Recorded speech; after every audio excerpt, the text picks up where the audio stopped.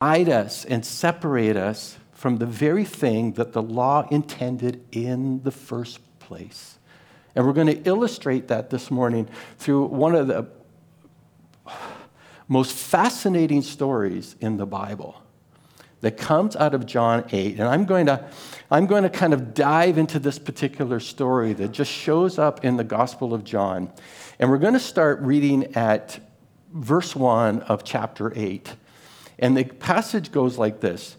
Jesus returned to the Mount of Olives, but early the next morning, he was back again at the temple. Now, this is really important because he is at the temple.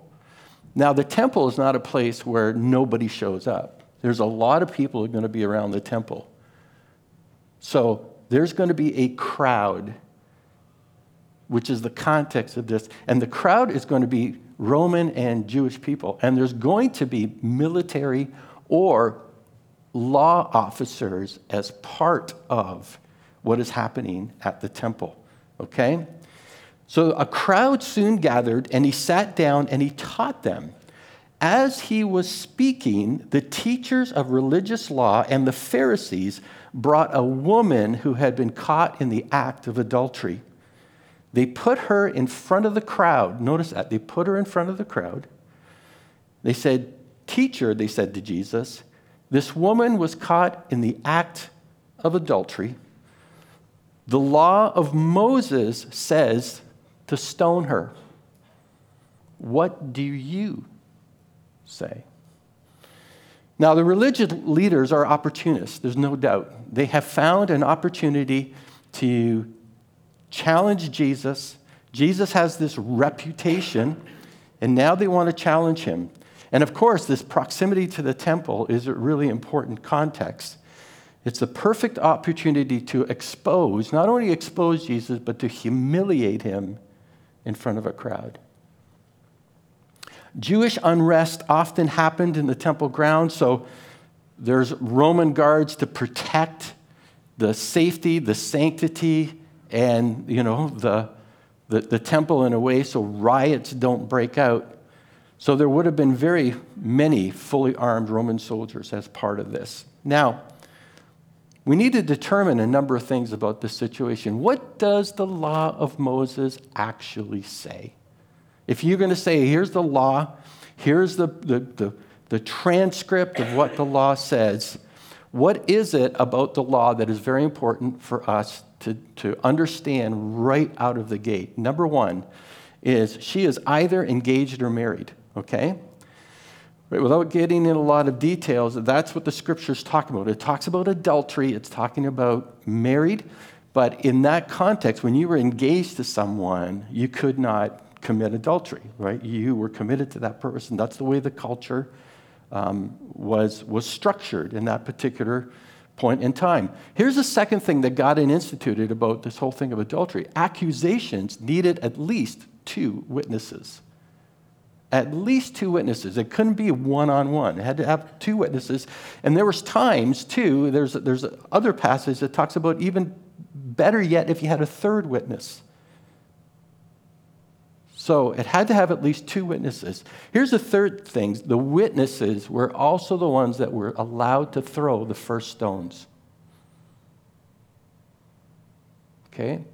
So you became judge and jury. Here's the last thing, and the most important thing. Where's the man? Where is the man? Or he was never there in the first place. Okay?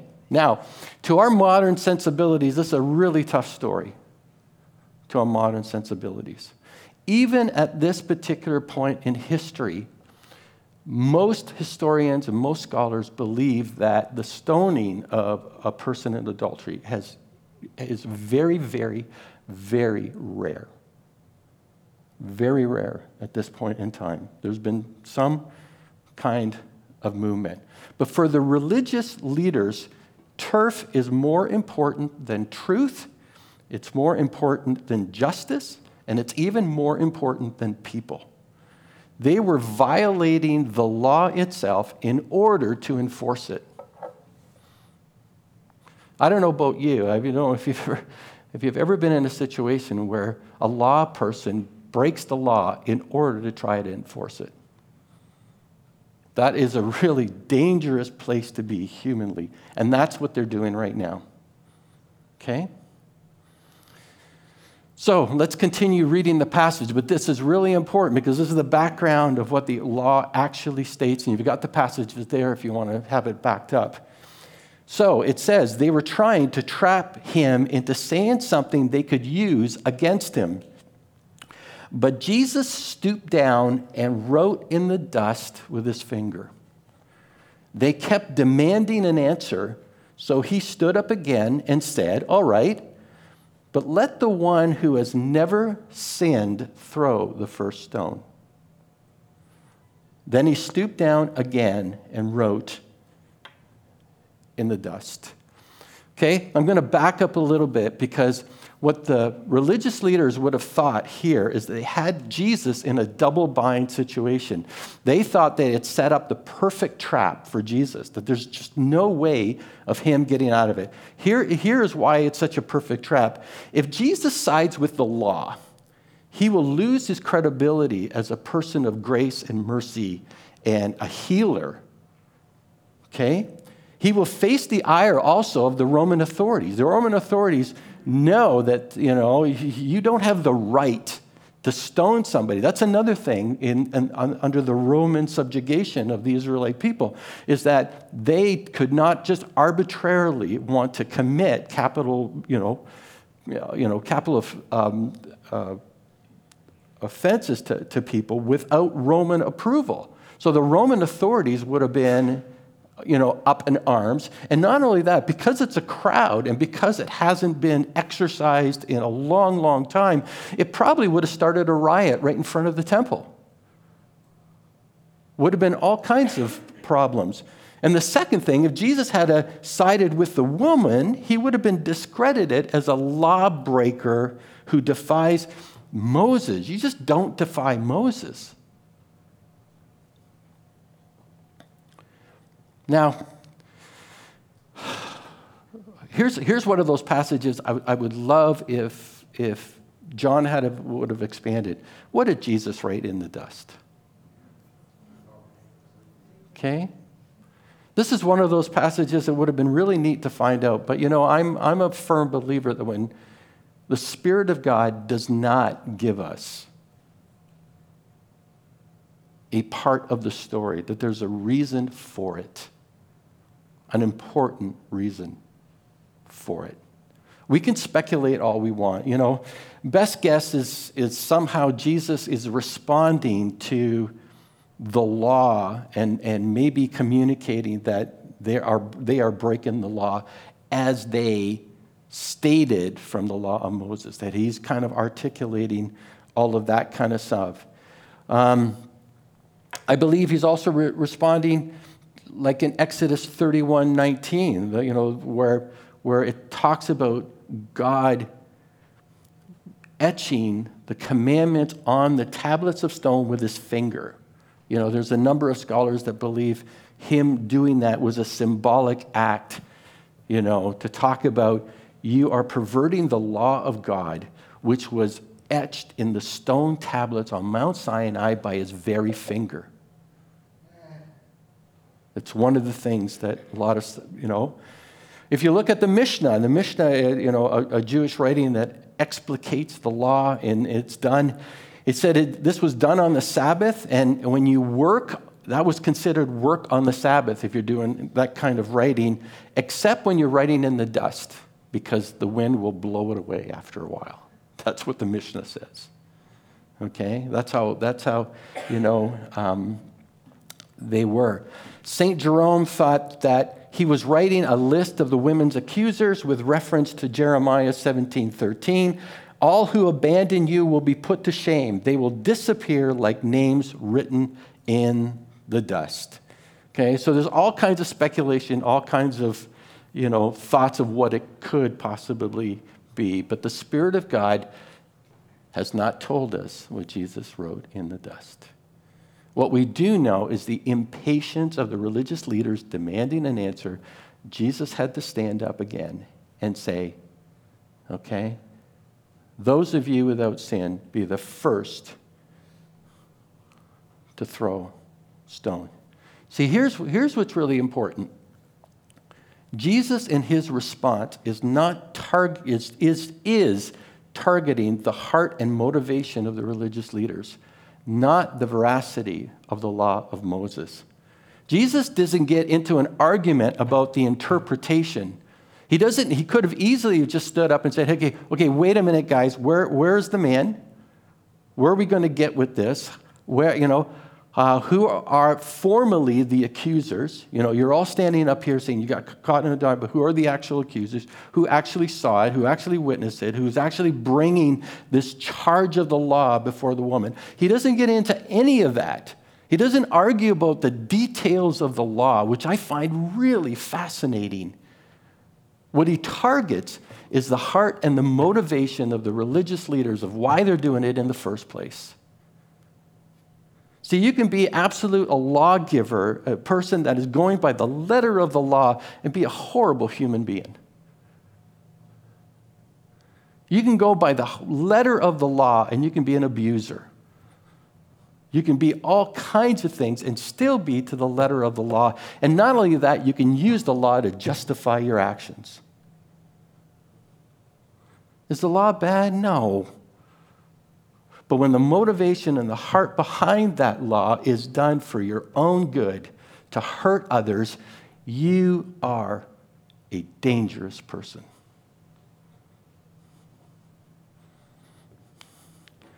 I'm in a good mood.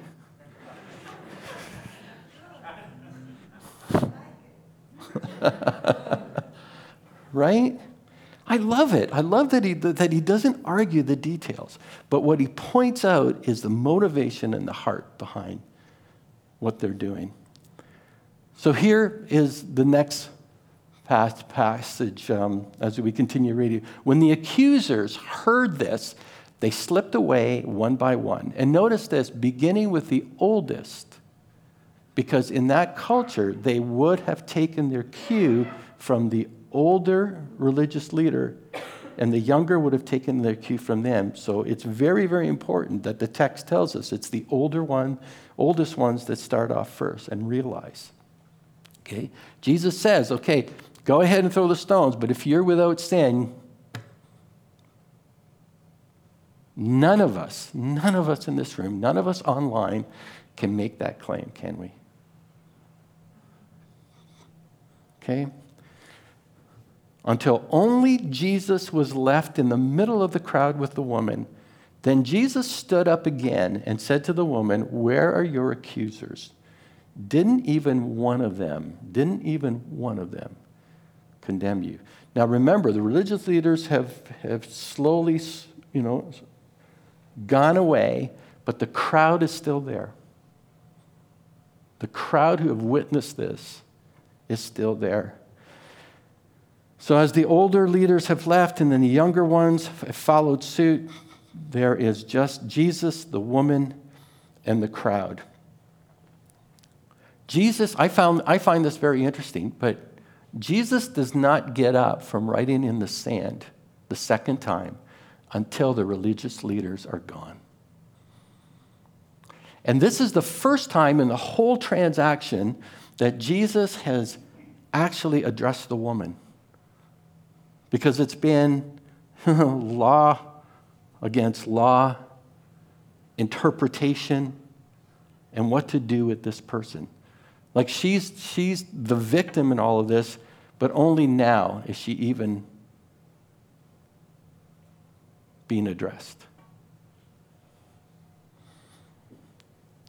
The religious leaders came to shame and humiliate Jesus, but in turn, they thought they had him in a double-bind situation, but in turn, they're the ones that walk away, shame and humiliated. And it's been done in full view of the crowd. Now, I love this very last line where he asks, "Has not even one condemned you?" And she says, "No, Lord." And it's interesting, she uses the terminology Lord. It's an acknowledgement of who Jesus is. No, Lord. And Jesus said, neither do I, which is the reputation that Jesus has amongst the people right now. As a person of grace, peace, healing, restoration, redemptive, all of those beautiful things. Neither do I. Go and sin no more. Now, the reason I love that last little line is because Jesus acknowledges full well that she's a sinner. Doesn't hide it, doesn't argue the fact of what they had pushed from a law standpoint and acknowledges it, but forgives her despite of it. Forgives her despite of it. And this whole entire story kind of points forward to the cross, that Jesus gave his life as a sacrifice of unexpected love to the worst of sinners. The fact that Jesus would even give his life for the religious leaders that tried to shame and humiliate him. That's the beautiful thing about this story. And this story is such a powerful story about the tension between law and grace,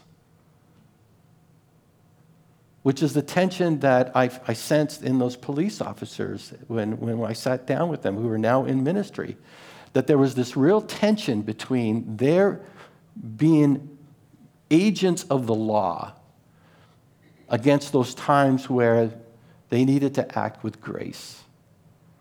And now that was being taken away from them more and more and more, and was making the job of being a police officer far more difficult than it was when they first started.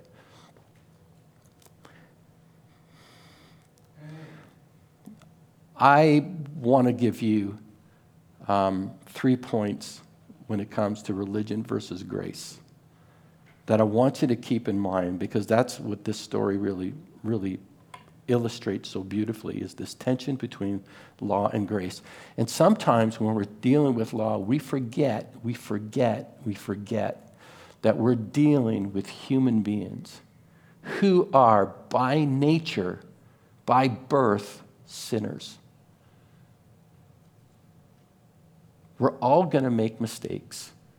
We're all going to be found in situations where we're going to be guilty according to the law. That we're all going to be in a place where punishment and judgment is deserved. But that's the beautiful thing about Jesus, is that we can be forgiven, that we can be healed, that we can have redemption, that we can have a forgiven relationship before God, our Heavenly Father, through the sacrifice of Jesus Christ. But religion by itself, without grace, is dangerous in 3 ways. Number 1, it can be easily weaponized, very easily weaponized. I as a pastor,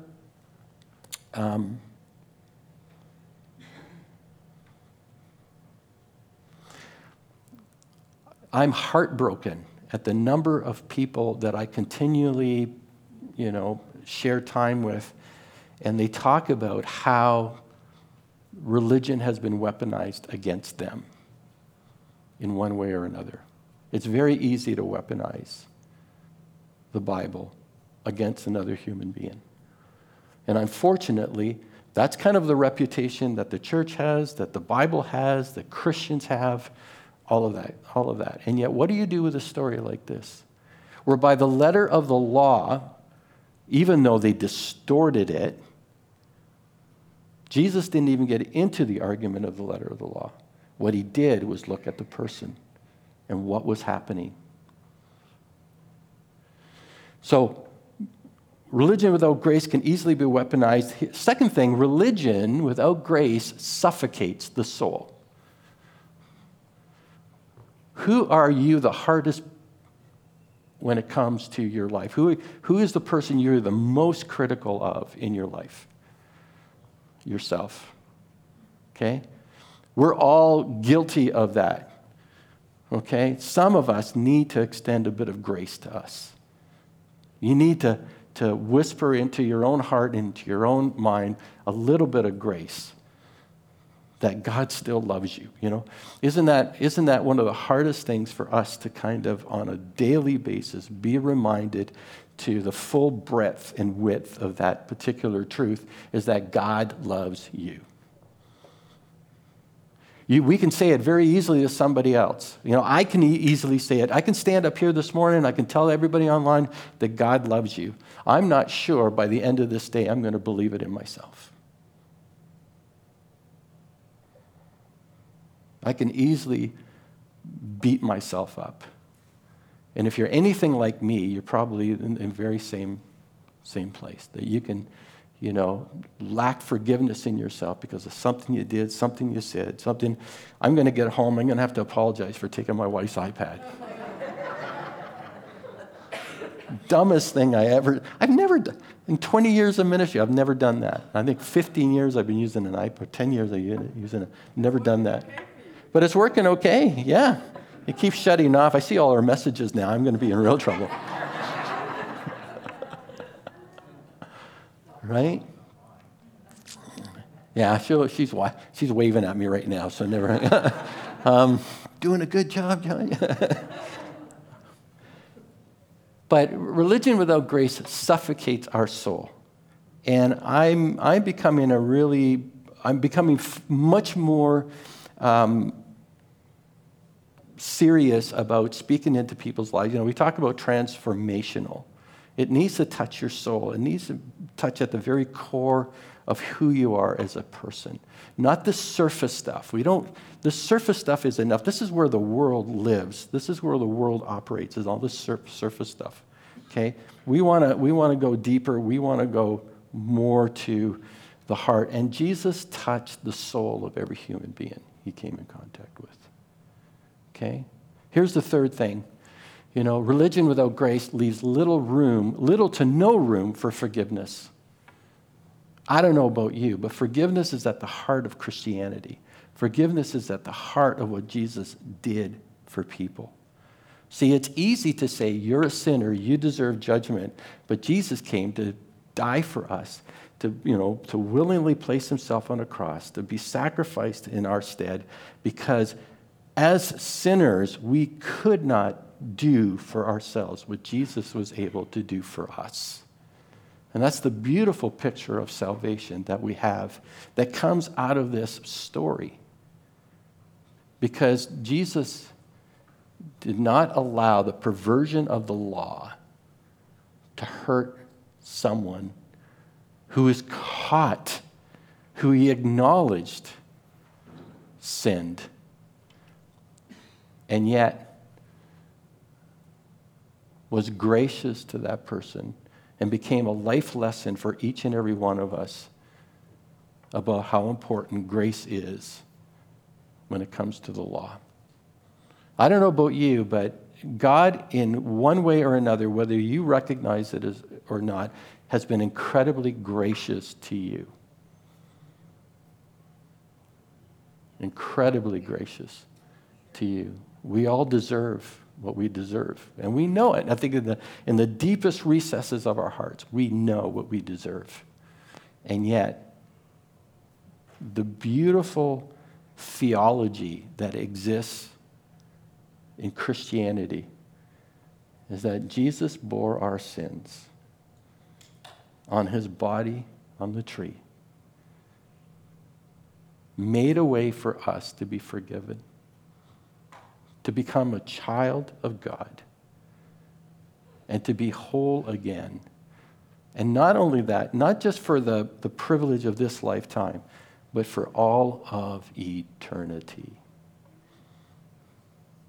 All of eternity.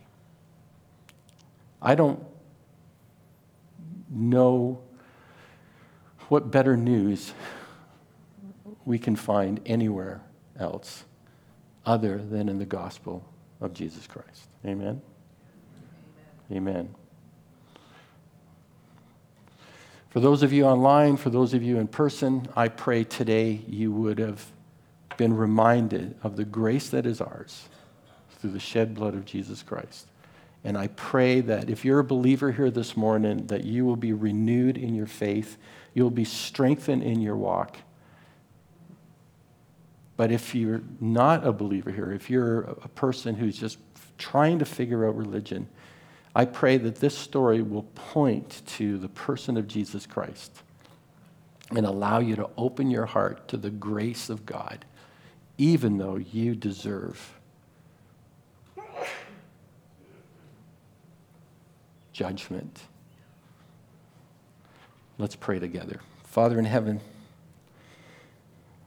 we thank you for that grace. We thank you for your mercies, which are new every day. We thank you that we do not have to rely on our own abilities or our own sanctification or our own, sacrifices in order to be right with you. But we have an advocate in heaven. We have a Savior who has paid it all for us. And I thank you of this story. To think of the amazing ability of Jesus to be caught in a situation where I think, humanly speaking, nobody would have been able to get out of it. But Jesus, the divine Son of God, was able to demonstrate a powerful lesson of grace when everyone thought the law was going to win. So, Lord, we just thank you for this story. Thank you for what it teaches us. Thank you for the sacrifice of Jesus. And we pray that today would be a day where we be reminded of that incredible gift that we have through faith in him. Amen.